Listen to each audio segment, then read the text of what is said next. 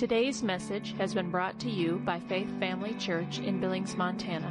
For more information, visit faithfamilybillings.com.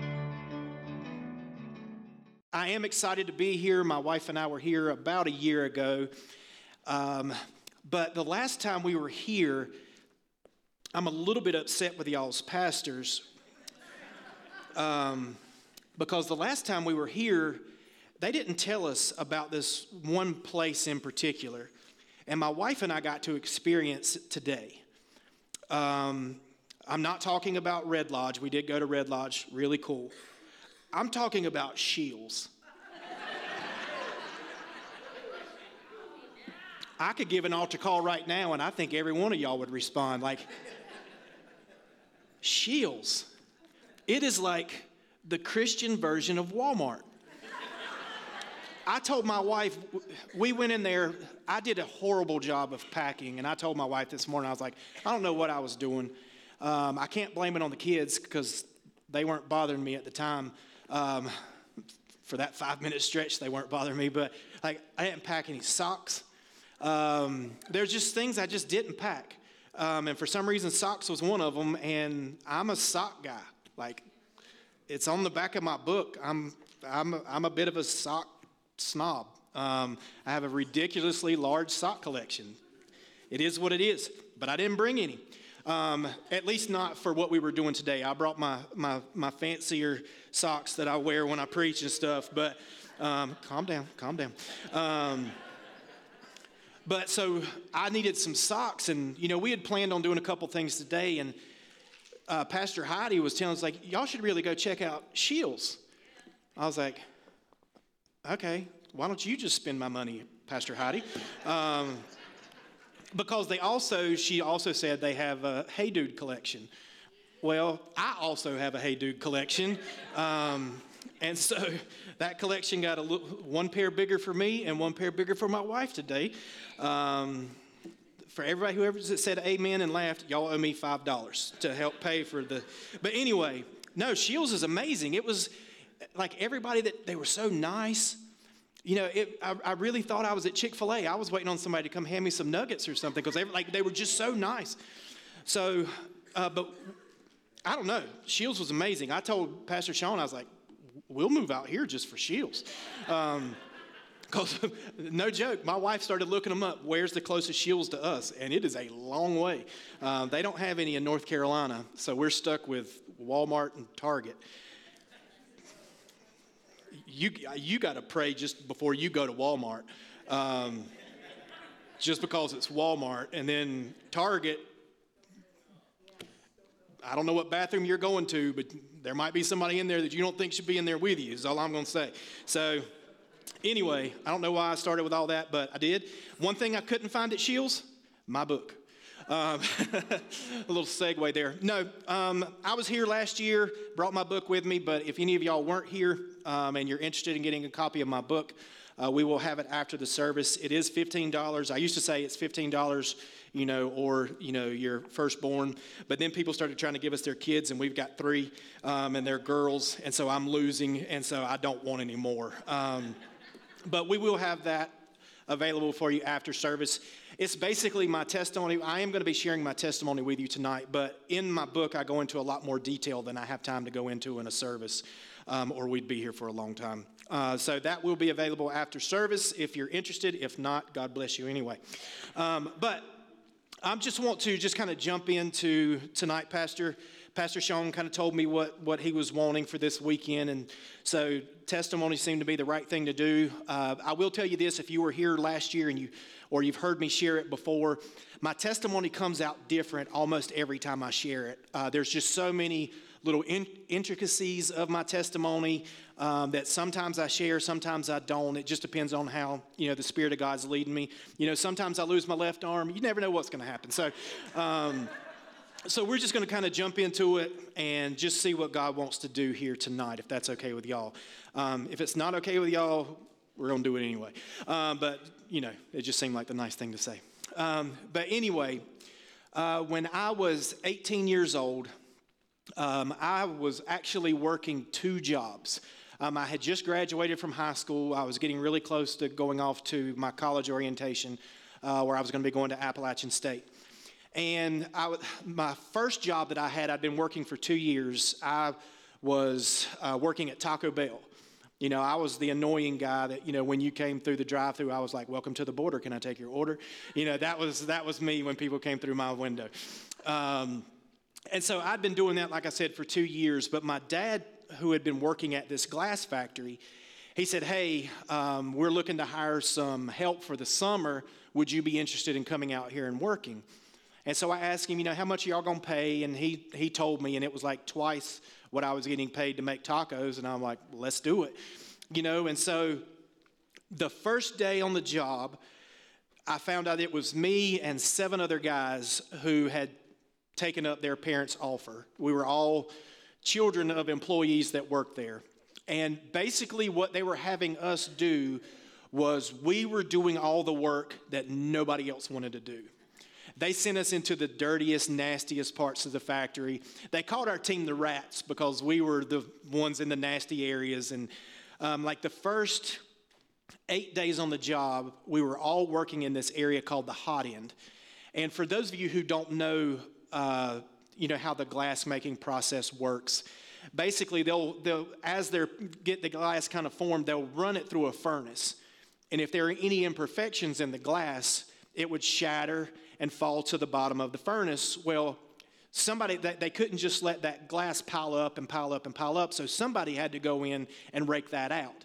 So why not the 8 soon-to-be college students? And so first day on the job, we're in there with these really long metal rakes, and we're down on our knees like this, and we're shoving these metal rakes inside of this furnace, dropping it on the ground on the opposite side of the furnace and pulling these rakes out. Well, these furnaces, I'm not exactly sure. I think it was like maybe 1,800 degrees where this area was. It's hotter in another end, but in this area it was like 1,800 degrees. And so we're running these metal rakes into this furnace. And I don't know if you know much about science, but if you put something metal inside of something hot, it gets hot. So we're pulling these things out, and every single one of us, all 8 of us, had blisters on our forearms from where we're pulling these rakes out of this furnace. And so that was literally what we did for the first 8 days that we were working there. 9th day, they sent us out to an area called the silos, and they kind of split our team in 2.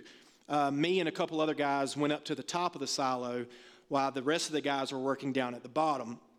And basically the silo was where the whole glass making process started. They had this powdery type substance, and I'm trying to remember what the name of it was. I know there was sand, and I think it was like dolomite or something like that, and one other ingredient. But they would mix it all together, and then when they would run it through the furnace, it would form together and make glass. And so when they had this powdery substance, they would drop it down on this conveyor belt. And so it would land on the conveyor belt. Well, the dust would billow up and settle on the ground. Well, the factory had been open for, 25, 30 years at the time, and where they had been dropping this powdery substance over and over and over again, like this dust is starting to pile up on the ground. And then if it got wet, it really clumped together, like really hard. And so what they had us doing, well, the 9th day, me and some other guys were working up top while the rest of the guys were working on the bottom. 10th day, we're all working down at the bottom of the silos. And so what we're doing is we're taking shovels and we're busting this powdery substance up that had clumped together, and we're loading it into wheelbarrows. And from there, we're taking our wheelbarrows from our job site to this machine called a screw auger. We would dump the debris into the auger. The debris would go in, and then as the auger turned, it would push the debris up through this tube and then into a dumpster on the opposite side. So this is basically what our job is. You could have one of 4 jobs when we were working out there in the silos. You could have a shovel in your hand, busting the debris up. You could be running the wheelbarrow back and forth from the job site. There was one guy whose job was to stand at the base of the screw auger. And his job is make sure everything goes into the screw auger the way it's supposed to. And then on the opposite end of the screw auger, where the debris would go up and it would fall into a dumpster, there was a guy standing there with a shovel or a rake, and he would push everything where it would fall out. He would push it to the back of the dumpster so it all didn't pile up under that opening. So, well, let me ask you this real quick, because not everybody knows. How many people you know what a screw auger is? Okay, a few of you. All right, how many of you know what a screw is? Okay, a couple more hands. All right, how many of you are not going to raise your hand no matter what question I ask? There's always a couple hands, always. Well, if you don't know what a screw auger is, it's basically a giant screw with a casing that wraps around it. And so when you dump debris into this auger, it gets caught in the threads of this giant screw. So as it turns, it just forces that debris up, and it would fall out into a dumpster. So this is all we've been doing all day. And I had either had a shovel in my hand, busting the debris up and loading it into a wheelbarrow, or I had been running the wheelbarrow back and forth from our job site to where the auger was. We went on our lunch break, and when we came back, one of the guys was like, hey, everybody, let's just switch jobs. Everybody rotate and do a different job. And so now it was the first time I was now the guy standing at the base of the screw auger. And again, our job is, when you're standing here, your job is make sure everything goes down okay. They didn't say if it doesn't go down okay, this is what you do. They just said make sure it goes down okay. And my dad had gotten me this job, and he told me, he said, I've been working here for 23 years, and it took me 23 years to earn a good reputation out here. Don't you come ruin it in one summer. Yes, sir. Message received loud and clear. And so when it came to me getting my job done, like, I wanted to do the best I could because I didn't want to embarrass my dad. So the very first load that we did when we came back from lunch, a guy that I played baseball with my entire life, I see him coming through the bottom of the silos with a wheelbarrow, and he comes up and he dumps a load into the auger. Well, he heads back down. Well, I look down in, and I can see that the auger is turning the way it's supposed to, but there was one piece of debris that was a little bit too big to go down into the threads the way it was supposed to. Now, I'm going to pause it here for just 1 second, because I see some people are already starting to squirm. I'm not going to go into a whole lot of detail, only because over the years I've had 9 people pass out as I've shared my testimony. And I'm just going to ask you, don't do that. Because it's distracting and a little bit rude. I used to go into a lot of detail. I used to show pictures and all that kind of stuff. And then when people, I don't want to get to double digits tonight. Well, I'll get to number 10 at some other point in time. So just don't pass out. I'll give you enough detail so that you know what's going on, but I won't go into all the details that I could. So when I see that load get dumped in, the one thing I hadn't told you yet was that all of the safety equipment had been removed from this piece of machinery. The opening, they call it the hopper, where you dump all the debris that goes into the auger. There was supposed to be like a grating over the top of it so that, you can't get your body parts, hands, clothes, anything like that stuck down inside the machine. Well, somebody had removed it because they said it slowed things down too much, because you had to take these big pieces and you had to break them down into smaller pieces, and it just made our job so much slower. So, hey, let's just take that off and, wish y'all the best of luck. And so that had been taken off, but there was also supposed to be these emergency kill strings that ran up and down the side of the machine, that if anything went wrong, all you had to do was pull the string and it would turn the machine off immediately. Well, those had been removed as well. I don't know why, but there was no safety equipment on this piece of machinery. So when this load gets dumped in, like I said, there was one piece, and it was about the size of my Bible, I would say. And it went down into the auger, and it's just kind of like this. As the auger was rotating underneath it, this piece was just too big to get down into the threads. And I'm like, okay, it's not going down the way it's supposed to. It's my job to make sure everything goes down okay, so what do I do? And so I looked around on my job site for like a shovel or a rake or anything that I could try to break that piece of debris up with. Well, I didn't have anything there, and I've got my dad's words echoing. It took me 23 years to earn a good reputation, so I was like, just get the job done. So what I decided to do was reach in and grab that piece of debris, and I was going to take it out, bust it on the ground, pick the pieces back up, and put it back into the auger. Stop squirming. If you pass out, I'm going to come smack you with my Bible. I'm just telling you right now. But anyway, so when I reached in and grabbed it, I felt a tug. And what had happened was we had on these gloves, they're safety gloves, believe it or not. And what had happened was the very corner of my glove, like if my hand had been over probably a centimeter to a quarter of an inch, it wouldn't have got me. But what happened was when I reached in and grabbed that piece, the very corner of my glove, and I have a glove in my bag that's identical to the one I was wearing that day. Not the one I was wearing that day, just chill out.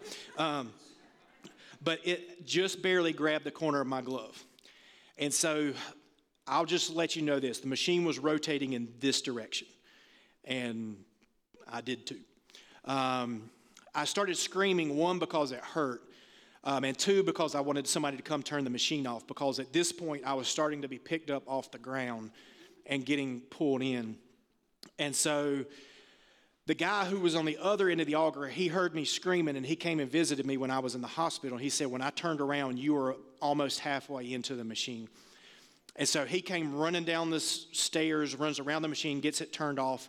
At this point, I'm not exactly sure how close I was. I had scratches down the side of my face because as I was getting pulled into the hopper, I turned my head to the side, and so my face got really scratched up. But I was really close to being into the machine, and this shoulder had dislocated, and this shoulder had too, because I was holding on to the outside of the machine, trying to stop myself from going in. But even though my shoulder was dislocated, when the machine got turned off, I just pulled myself out, and when I did, my right arm was gone. And I was just standing there, and the guy who turned the machine off, he was just standing there staring at me, and then he just turned around and took off running. And I was like, dude, where are you going? I didn't know where he was going, but I knew I didn't want to be by myself, so I took off running after him. Not the smartest thing to do when you're losing a lot of blood is to really get that heart rate pumping, but I had never had my arm ripped off by a machine before, and I didn't really know what to do. So I just took off running, and as I'm running, I'm like, what am I doing? Like, where am I going? Like, right now I'm just running. And then I remembered there was an office that was about probably 50 to 75 yards away. And I was like, well, I don't know where he's going, but that's where I'm going. And so ran through the bottom of the silos, up a flight of stairs, through a door, and then I ran up to this office, and I ran up to the window, and I just stood there looking in. There's this big plate glass window, and I literally just ran up, and I just stood there and looked in. I didn't knock on the window. I didn't open the door and say, hey, anybody in here have a Band-Aid or anything like that. I basically just stood there looking in. And there were three guys in the office, and the one guy, he was like the first one to see me, and he turned to the other guys and said, call for help. And they're like, okay, but we can't go out there because they couldn't handle the sight of blood. That was just one of their things. And he's like, okay, well, just listen for me, because if I need something, I need you to get it to me. So he comes running out of the office, and he tackles me down on the ground, which seemed a little excessive, but he told me, he said, you were in such shock that I was scared that if I didn't get you down on the ground that you were going to take off running again. So he gets me down on the ground, and I'm bleeding profusely at this point. And so he's yelling at the guys in the office, I need paper towels. And so the office door opens, and a hand comes out holding one paper towel. Yeah, I mean, these guys were geniuses. So he takes that paper towel, and he just puts it on my arm, and it immediately just soaks through. He's like, I need more paper towels. So the door opens again. A hand comes out holding one paper towel. Same thing, puts it on there, immediately soaks through. He's like, and I need the whole, and he said some non-Christian words, roll.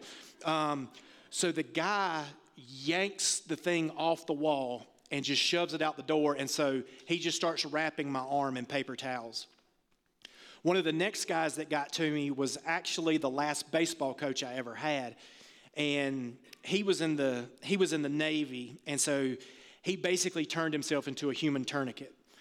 He came and he knelt down, and I don't normally share this, but for some reason I feel like I need to tonight. he came and he knelt down beside me, and he put his knee down, like my head would have been right here. So his knee was right next to my head. Like I couldn't look to the right if I wanted to. And I know he didn't want me to see what he was about to do, because he took his hand and he stuck it like under my arm and just squeezed as hard as he could, just trying to slow my blood loss. One of the next guys that got to me was my dad. And he had been in this meeting in the front office, and somebody, like a call went out. One of the college students has been hurt in the silos. So everybody that has any ability is heading in that direction. And so my dad heads out that way. He gets there to me, and I'm laying there on the ground looking up at the ceiling, and I see my dad just kind of appear, because he had come in from the right-hand side, but I can't look that way because of that knee right by my face. And so I see my dad come, and I saw this look on his face.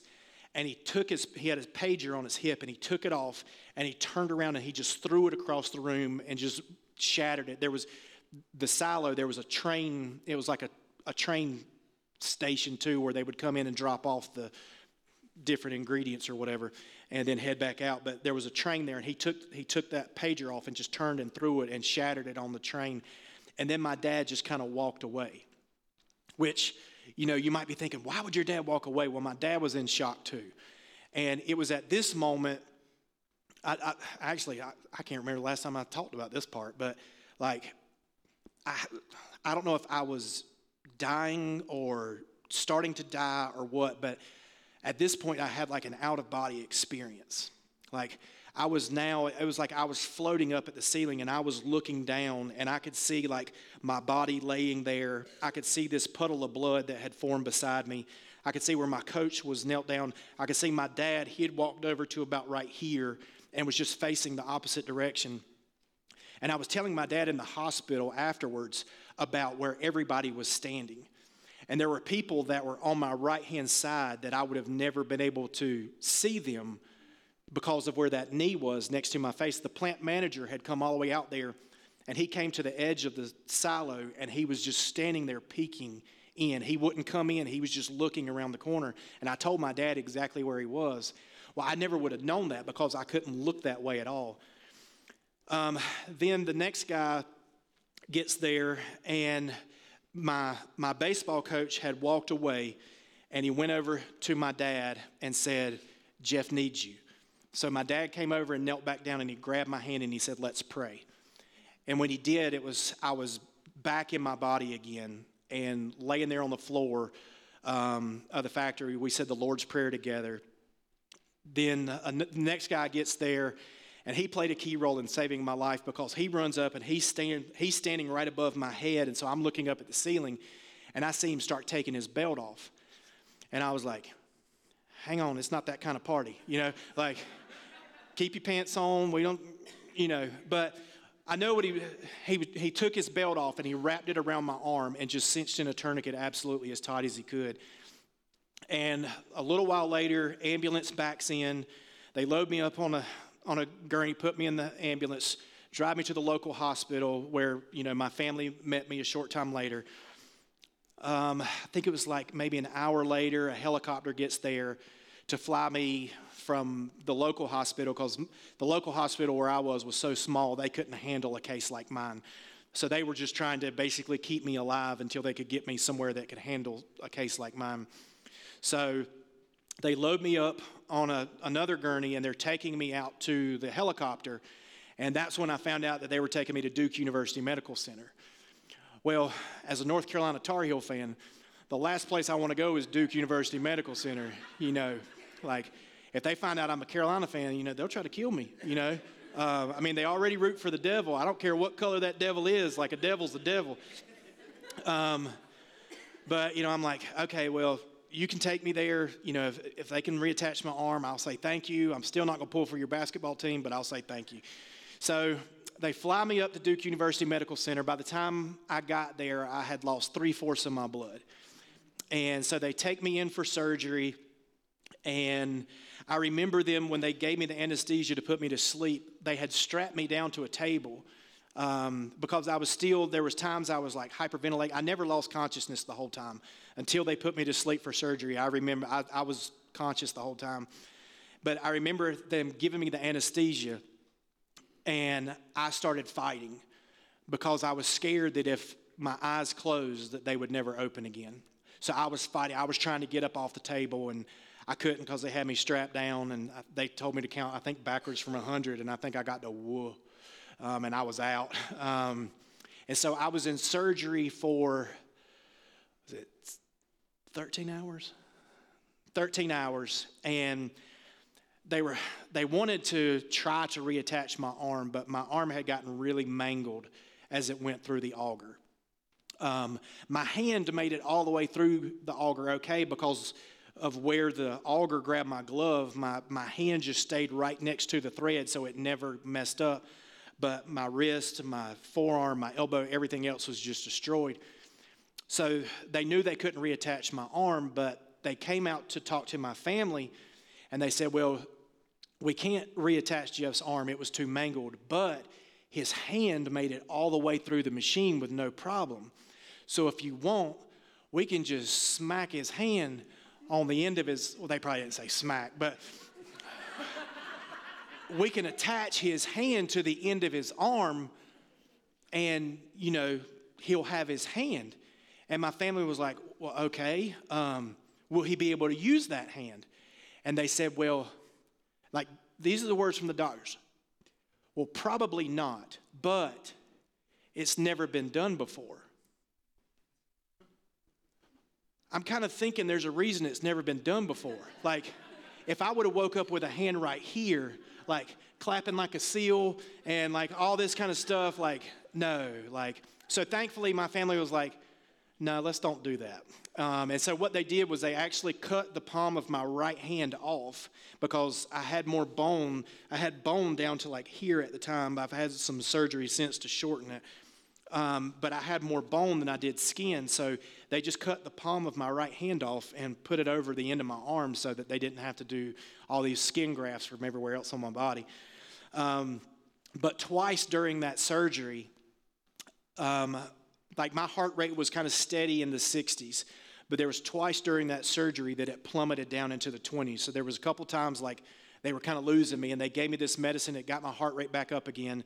Then about 5 minutes later, it plummeted again, and then they gave me the medicine again, and it got my heart rate back to where it was supposed to be. And like I said, I was in surgery for 13 hours, and then I was in the hospital for 16 days because I was now having to learn how to live my life left-handed, because before my accident, I was right-handed.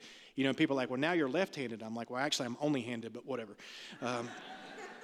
And so I was having to learn how to do everything, brush my teeth, get dressed, everything with just my left hand. And so it was very interesting trying to figure out how to live my life this way. And so hospital for 16 days, I lost like 30 pounds in that time. And no, my right arm was not that muscular when I lost it. I wish I could be like, yeah, I was so jacked, but I wasn't. Their hospital food was just garbage, and so I didn't want to eat it.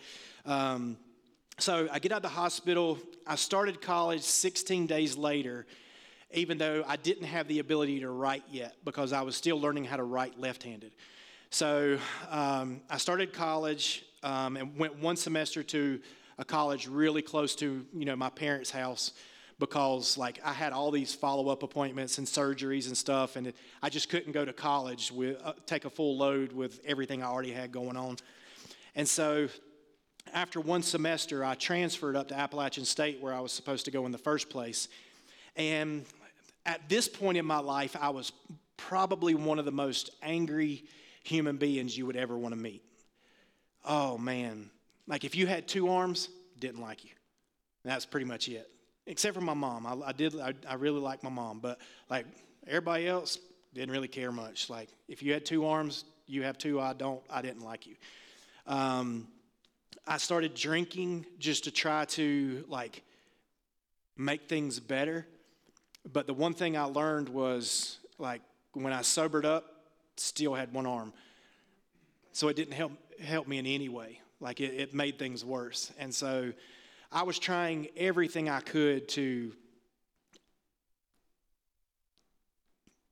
not feel how I felt, because I was at the point that I hated my life.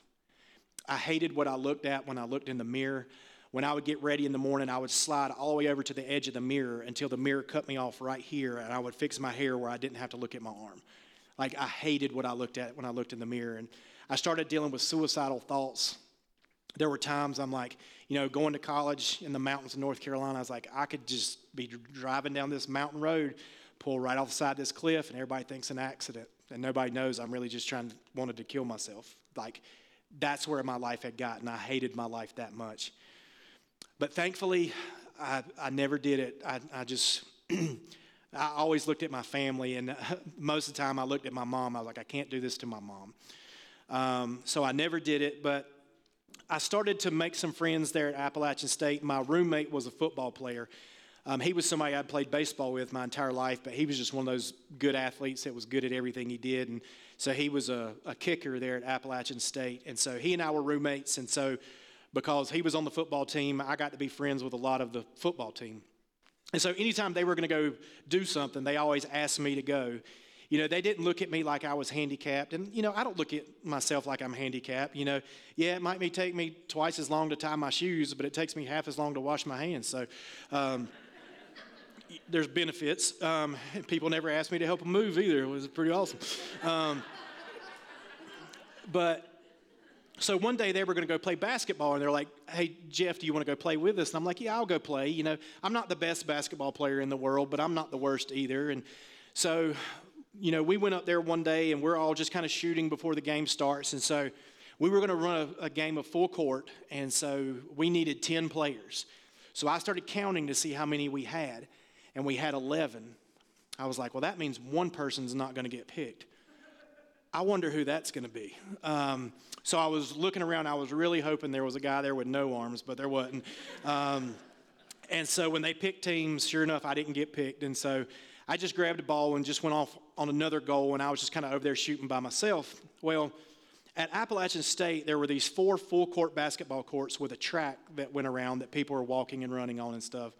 And so I'm standing there shooting and stuff, and people would, this is what would typically happen. People would walk by, and they would look at me, and they'd look back down. Then they would look back like, yep, that's a one-armed guy shooting basketball. It's not every day you see a one-armed guy shooting basketball. I get it, so people are going to look. But, these people were in college, so I typically got the first look and the glance back, and then they were done. They didn't look at me anymore. But there was this one girl who, when she came walking by my court, she glanced over at me, she looked back down, and then she stared at me the whole time she walked by my court. I'm like, yeah, I get it. One-armed guy shooting basketball, you don't see it every day. Well, the next time she comes by my court, as soon as she gets to my court, she starts staring at me, and she stares at me the entire time she walks by.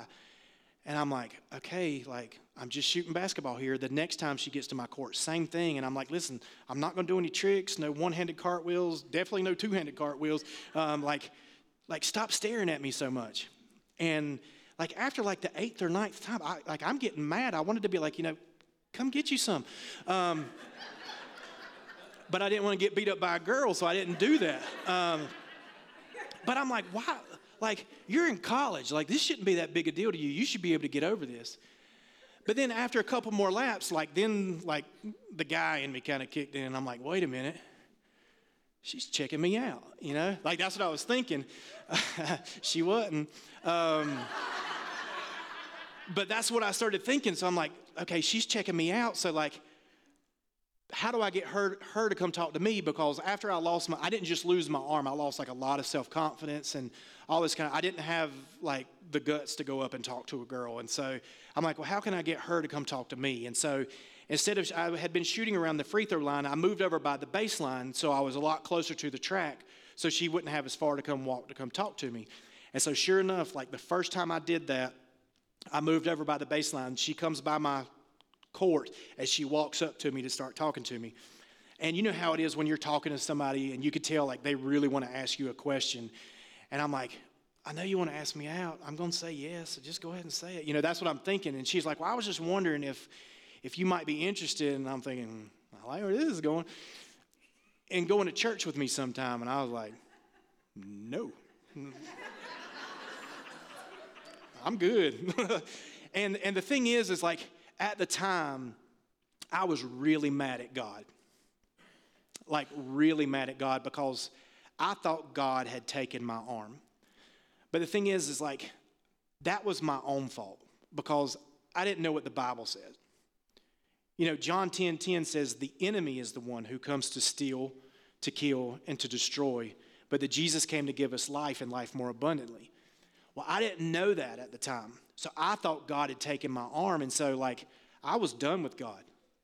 Like I had been in church my whole life, and I told God, like, listen, you do your thing and I'm going to do mine. Like, this is how you treat me. You know, that's because I thought he had done it. So when this girl asked me to go to church, like, that was in my mind, I was like, this is the easiest answer I'm ever going to give to anything ever. She's like, so would you like to go to church with me sometime? I was like, sure. I was like, what the heck did I just say? Like, the answer was no. And I said, sure. So I'm one of those people, like, when I tell you I'm going to do something, I feel really bad if I end up not following up on it. So I'm like, okay, I'll go once. And that's like, you know, just because I told her I would, and maybe she wants to take me out to eat afterwards. I don't know. And so I went to church, and like I was raised, was anybody here raised Methodist? Okay, a few of us. I don't know what y'all's Methodist church was like, but like mine, there was no instruments. There was a piano and an organ. Does that sit right? Okay, I'm getting some confirmation here. Like we had a lady who would come out and the piano was on this side and the organ was on that side, and she would come out and she would sit on this side and she'd play the piano for the first half of the service. And then about halfway through the service, she'd walk barefooted around to the other side and play the organ for the second half of the service. I don't know, that's just how we rolled in my Methodist church. But when I walked into this church, like I'm seeing like musical instruments and stuff, and I'm like, they must have had a concert in here last night or something, because I've never seen like musical instruments in a church. So I'm sitting there and I'm basically in this big college student section, and they started what I called it the fast music and the slow music. I didn't know it was called praise and worship. And so like they start the fast music and literally everybody around me starts jumping up and down, and I am like, what is going on in here? Like, is this a cult? Like, if I see Kool-Aid, I am running, you know, it's like, but I'm like literally standing there like, this is weird. But I'm kind of looking around and I'm like, I am the only one not jumping. I probably look like the weirdo. So I was like, okay, this is what I'll do. I'll go up on my toes. And so this was all I'd give him. I was like, I'll give you my toes. My toes ain't leaving the ground, but I'll give you that much. So then the fast music ended and the slow music started, and the worship for all you really smart Christians. But then, like, the worship music started, and everybody started doing this. And I was like, I didn't even hear the question. Like, and like all these, like, I'm serious. I have no clue what's happening. I'm like, you know, raise your hand if you're sure or something. I don't know if it's a deodorant check or what's going on, but I just knew, like, I hadn't seen this kind of stuff before. But again, I'm the only one not doing it. So I'm like, okay, I've got to come up with something. And I didn't know about hold the TV at the time. I didn't know that was one of the worship stances that you could do, hold the TV. I didn't know that one because I had never seen anybody hold a TV or touchdown or anything. And so I'm like, all right, I'm going to give one of these. But if they call on me, I don't even know what the question is, much less the answer. So I'm keeping my hand real low because I just don't understand what's going on. So after praise and worship, we sit down. This missionary from Africa gets up, and he's been a missionary in Africa for like ever. Like he invented Africa. Like that's how long he had been a missionary. And he starts talking about all the amazing things he'd seen God do on the mission field. You know, he's like, I've seen blind eyes open. And you got to remember, I'm sitting there thinking, God took my arm. So he's like, I've seen blind eyes open. I was like, I don't care. He's like, I've seen deaf people able to hear again. I was like, I don't care. He's like, I've seen dead people raised to life. And I was like, I don't care. He's like, I've seen arms grow out. And I was like, well, I care a little bit about that. You know, like, so now this guy's got my attention because I'm like, okay, I'm mad at God for taking my arm. And he's talking about a God who gives them back. So now this guy's got my attention because I'm like, okay, I'm going to get my arm back. It's a 4-hour drive home. I'm going to go home and I'm going to show mom and stepdad my new arm. You know, that was my plan. Now, that didn't happen. I don't want y'all to think like I got it back and then I lost it again. Like, man, this guy's really bad with right arms. No, like, that didn't happen. But something really cool happened that night because, you know, like I said, now, like I came into this church mad at God. Wanted nothing to do with him, just you do your thing, I'll do mine. But now this guy's really got my attention. I'm like, so he's talking about a God that gives arms back. And so now I'm paying attention, like, okay, like I need to pay attention and see, like, how do I do that? How do I make that happen for me? Well, at the end of the service, like he starts talking about the goodness of God and John 10:10 and things like that. And so at the end of the service, he gives an altar call for anybody who wants to accept Jesus as their personal Lord and Savior. So the girl who had invited me to church, she's sitting next to me, and she leans over and she goes, "Are you a Christian?" And I was like, "Yeah, I think so." She's like, "Well, how do you know?" I was like, "Well, I went to church my whole life. I went 3 years in a row, didn't miss a single Sunday. I used to be the president of our church's youth group. Before that, I was the vice president of our church's youth group. I used to speak at my church, which meant that I was in the Christmas and Easter plays. But, you know, I counted it. But she's listening to me, and she notices the one thing that I never said was Jesus. I gave all the reasons why I thought that I was qualified to make it into heaven. Because I was a good person, went to church my whole life, but I never mentioned Jesus. And she's like, "Well, would you like to go forward just to be sure?" And I was like, "Well, it wouldn't hurt." So I got up and I went forward, and I can't remember how many of us there was. It seems to be like it was between 12 and 18 of us that responded to accept Jesus as our Lord and Savior. And so he leads us all in the sinner's prayer. And then he said, "Now I want to come down and pray for each one of you individually." I was like, okay. Now I would have been standing like right here, and he came off and started praying for people on this side. Well, I don't know if Pastor Sean and Heidi have gone over like prayer line etiquette, but what you're not supposed to do is this.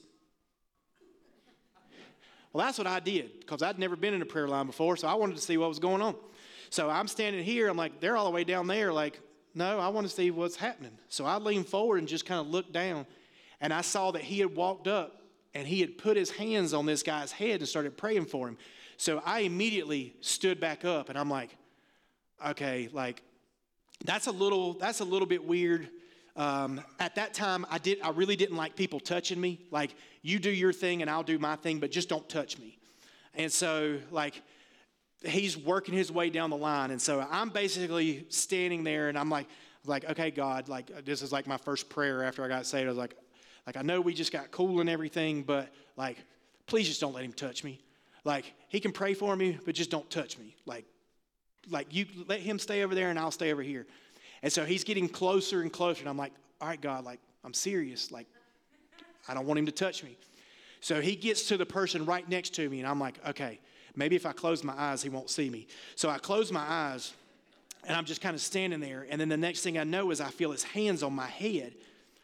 And then the next thing I knew, I was laying on the ground. And I was like, now he seemed like such a nice man. Like, he just led me to Jesus, and now he's pushing me down on the ground in church. Like, I don't think Jesus would, like, I had no clue. I'd never seen anybody slain in the Spirit where the power of God is so strong that you just lose the ability to stand up. And now I'm laying there on the floor, and I'm like so confused. I'm embarrassed. I'm like, because the one thing my mom always told me when I was growing up was get off the floor. When we were at church, get off the floor. So like I knew not to get on the floor in church. So I'm laying there, and I'm like embarrassed, and I'm like, gosh, like, what's going on? Well, as I'm laying there, I hear something really close to my head, like right over here. So I kind of rolled my head over, and I opened this eye up, and there was somebody laying on the ground next to me. I'm like, well, that's weird. So I closed that eye, and I rolled my head over the other way, and I opened this eye up, and there was somebody laying on the ground next to me over here. I'm like, all right, I guess that's just what we do. You know, the buzzer goes off, we get up, we go back to our seats, and, you know, we go on our merry way. Now, I had no clue what was happening. No clue what was happening that night. But the one thing I do know is the guy who went forward and the guy who went back to his seat were two completely different people. Like, Jesus came in and wrecked me in the best way possible. Like, I went up there with these suicidal thoughts and depressed and just hating my life. And like, as I went back to my seat, like it was like I felt taller. Like I wasn't weighed down anymore. Like I just felt like, man, something has happened in my life. Like I can't explain it, but something has happened. And so I kind of got involved in a campus ministry there at Appalachian State. And, you know, we would go around and do these little youth events and stuff. And like one time, the leader of the event, he was like, hey, Jeff, will you get up and share your testimony? I'm like, if you tell me what a testimony is, I'll do it. Like, I knew what a testimony was in court, but like I wasn't going to have an attorney asking me questions. So what does it mean? He's like, talk about what Jesus has done in your life. I was like, okay, I can do that. So I got up and I shared, terrified the whole time. But at the end of the service, the room there was like 200 kids there. And when I got done talking, the guy who had asked me to share my testimony, he said, well, you heard what Jesus has done in Jeff's life. If you would like something like that to happen in your life, come forward. And out of all of these 200 people, one little 13-year-old boy sitting in the back corner got up, came down front, and gave his life to Jesus. And I prayed. Honestly, I didn't really know it was a prayer at the time when I prayed it.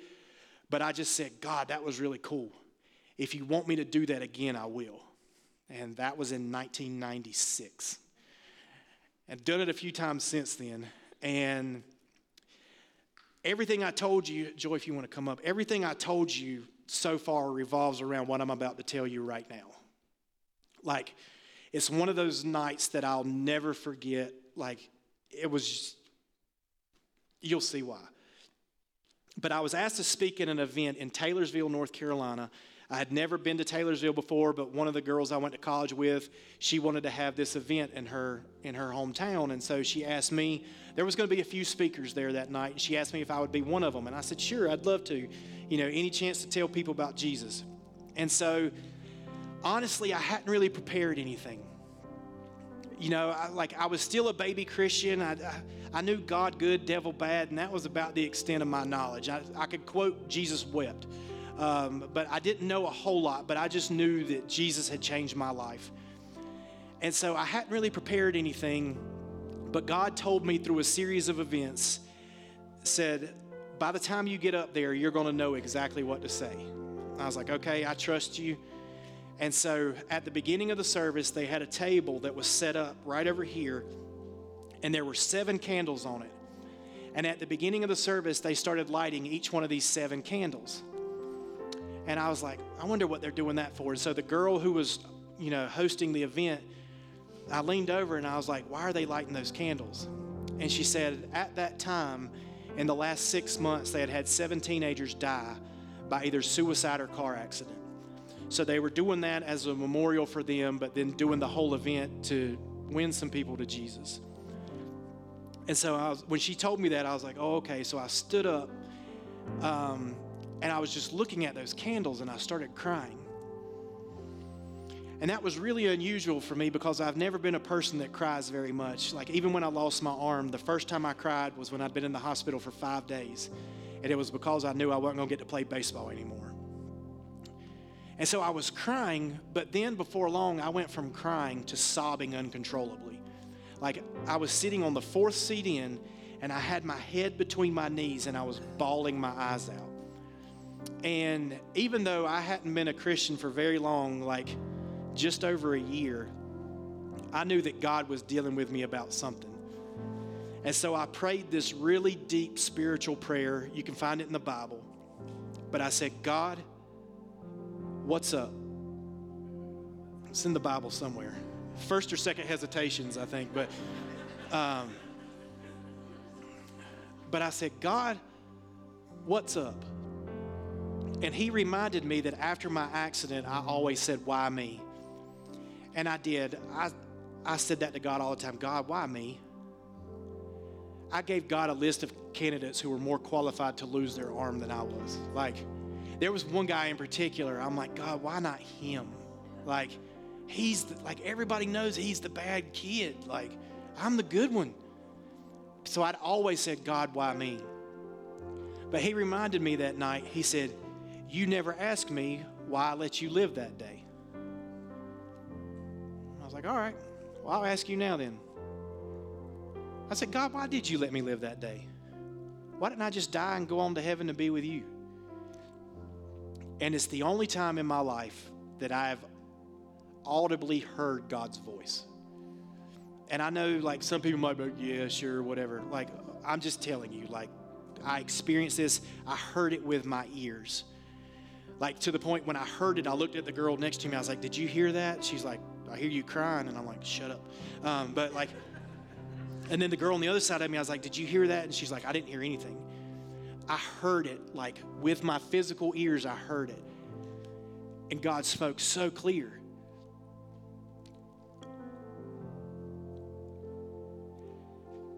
And he told me, he said, if you would have died that day, you would have gone to hell.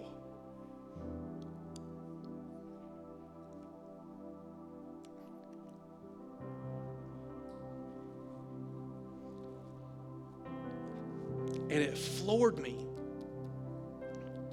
because everybody in my high school knew me as the good Christian kid.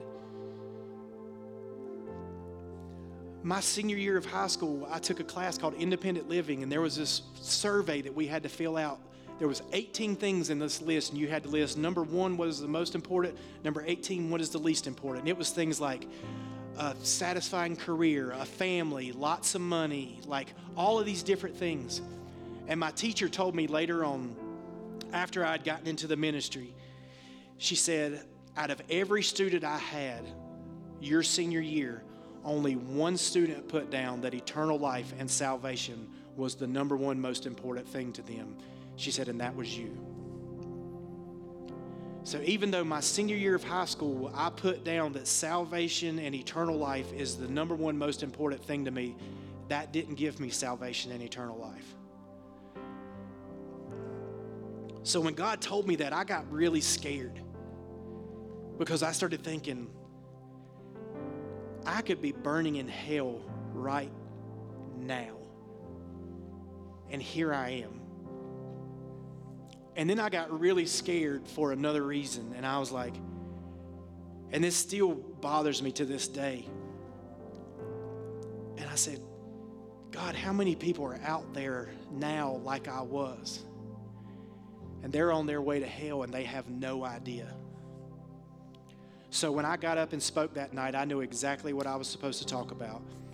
I spoke, another guy spoke after me, and we saw 72 people come to Jesus. And I told God that night, I said, I'll do this every day for the rest of my life if it keeps one person from going to hell.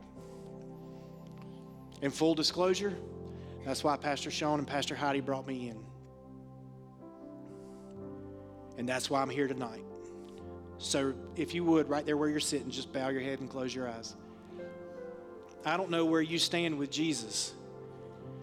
Maybe everybody in here is saved and born again, and if so, praise God.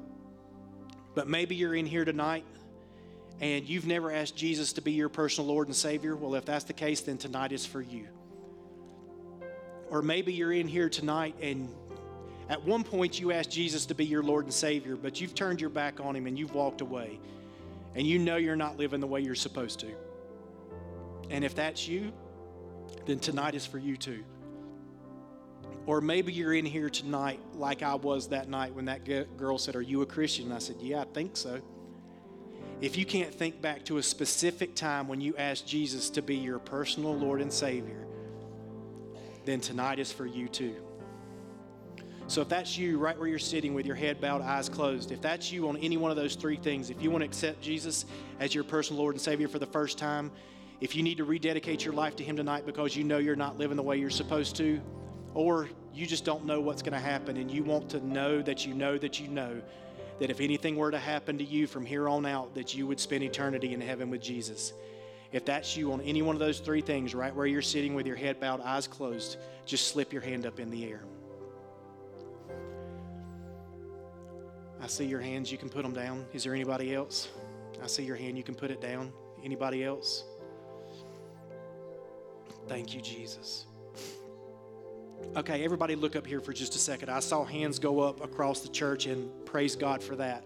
But there's one thing that God has me do. He had me start doing this a while ago, and until he tells me to change it, I'm going to keep doing it like he tells me to do it.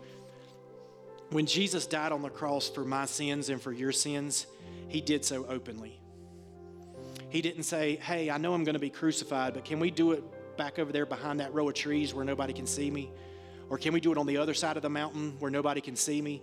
Like, he hung on that cross, beaten to the point that you couldn't recognize him, either completely naked or partially naked where everybody could see him. And he did that for my ugly sins, and he did that for your ugly sins. So I only think it's right that when we come to Jesus or come back to Jesus, that we do so openly as well. Because I will tell you this much, if you can't make a stand for God in church, there's no way you'll ever make a stand for God out in this world. So here in just a second, I'm going to ask you if you raised your hand, should have raised your hand or wanted to raise your hand. I'm going to ask you to get up out of your seat and come line up right here in front. Line up right here facing me, and I just want to say a prayer with you. I just want you to know that if anything happens to you, that you have asked Jesus to be your personal Lord and Savior. So here on the count of 3, when I count to 3, I just want you to get up and come down here to the front. Well, what's everybody going to think? I'll be honest. I don't care what anybody thinks. Because there's going to come a day when you're going to stand in front of God, your Creator, and it's going to come down to, what did you do with what Jesus did for you on the cross? You can't be like, well, God, I was worried about what my neighbor would think. I could give a flip what your neighbor thinks. It comes down to what you do with what Jesus did for you. So on the count of 3, if you raised your hand, should have raised your hand, or wanted to raise your hand, just get up and come line up right here. And I'm going to say a prayer with you. I'm not going to ask for your credit card number or anything like that. You can give it to me later. I'll go buy a pair of Hey Dudes. I don't care. But I want you to take this opportunity to get right with Jesus. So on the count of 3, just get up out of your seat. Just come stand right here facing me. Okay? On the count of 3. 1, 2, 3. Y'all come on forward. Thank you, Jesus.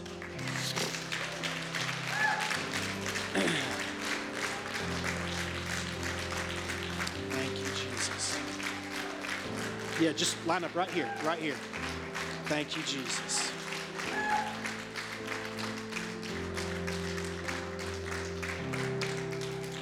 Thank you, Jesus.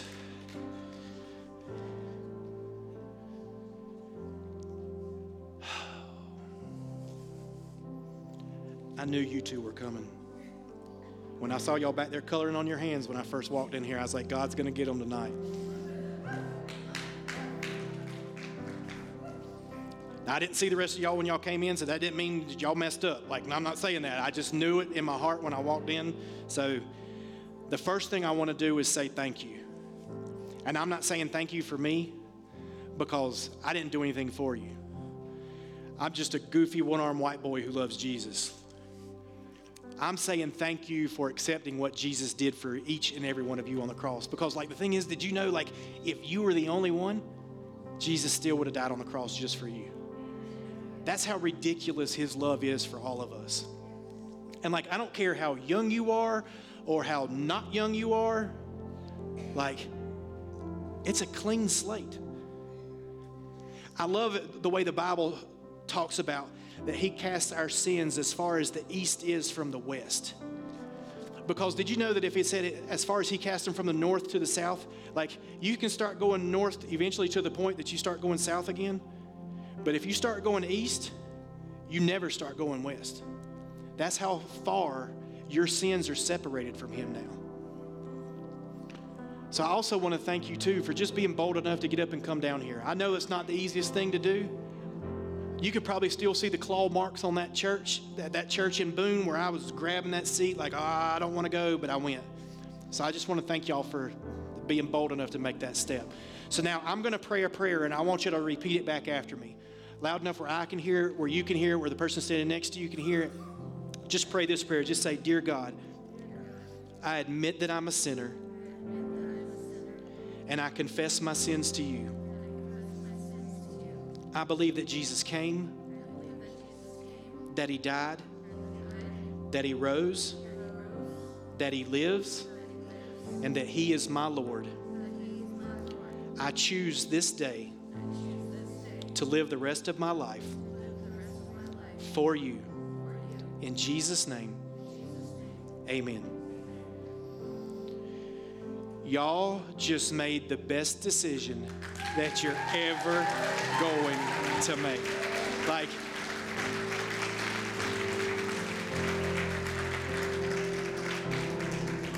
I'll tell you this, like, that's my wife sitting over there.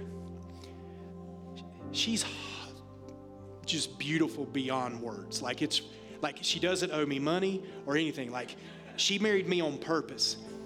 But like, she's the second best decision that I've ever made. Jesus is the best decision that I've ever made. I hope I'm at least second on her list. I know she would say that Jesus is the best decision that she's ever made as well. So now I just want to encourage you, just a couple more minutes.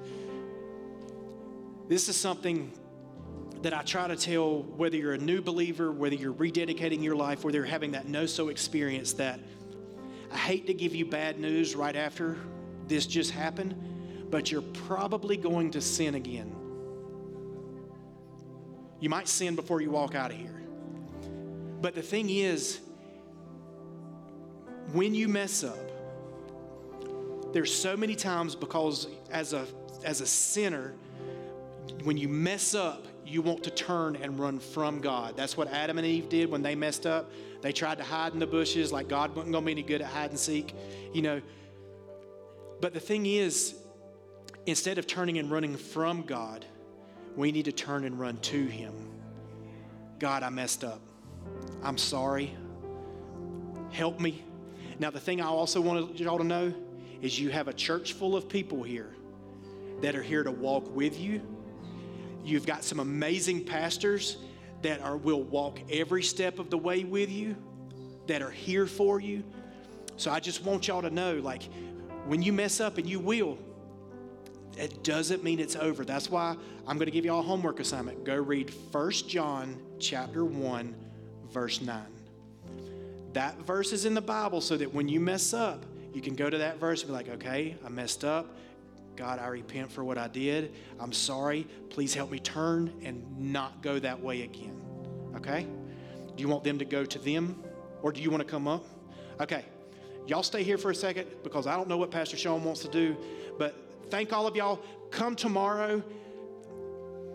Tomorrow, I'm not sharing my testimony, but it's one of the most important messages God has ever laid on my heart that I'm going to be sharing tomorrow morning, and like the world needs it. So if you want to come tomorrow, I think it would be really cool. So Pastor Sean.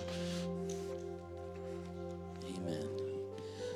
We're going to, first of all, I'm just as excited as he is that you guys did this.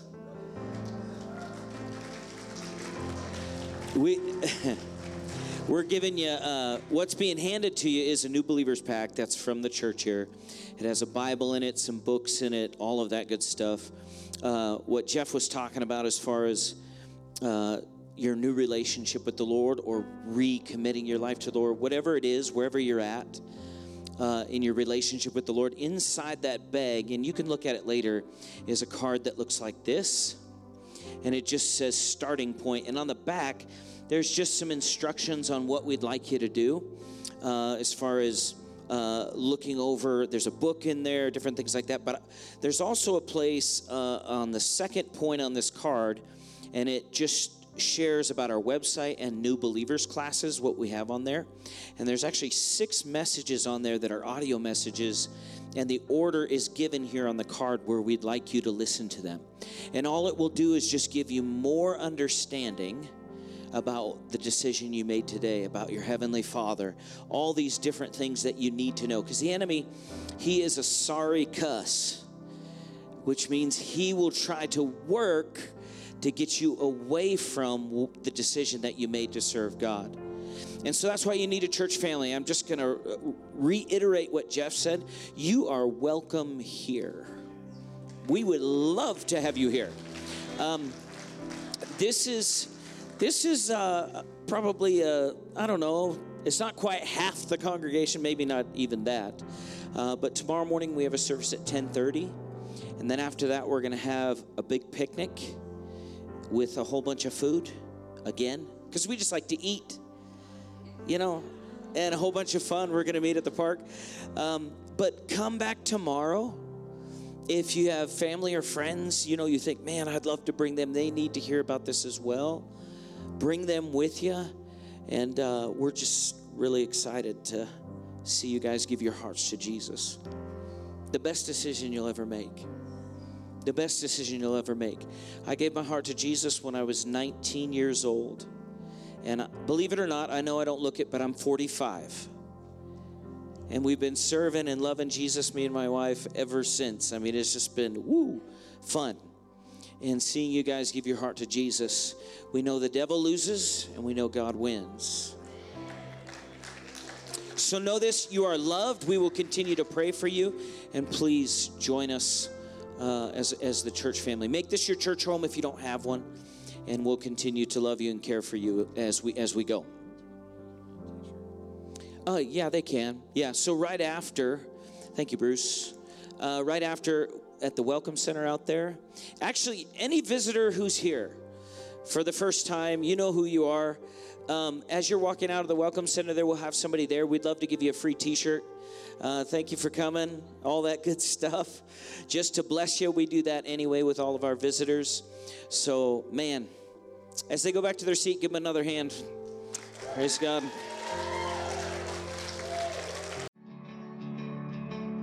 Thank you for taking the time to listen today. If you would like more information about Faith Family Church, including service times and location, visit faithfamilybillings.com.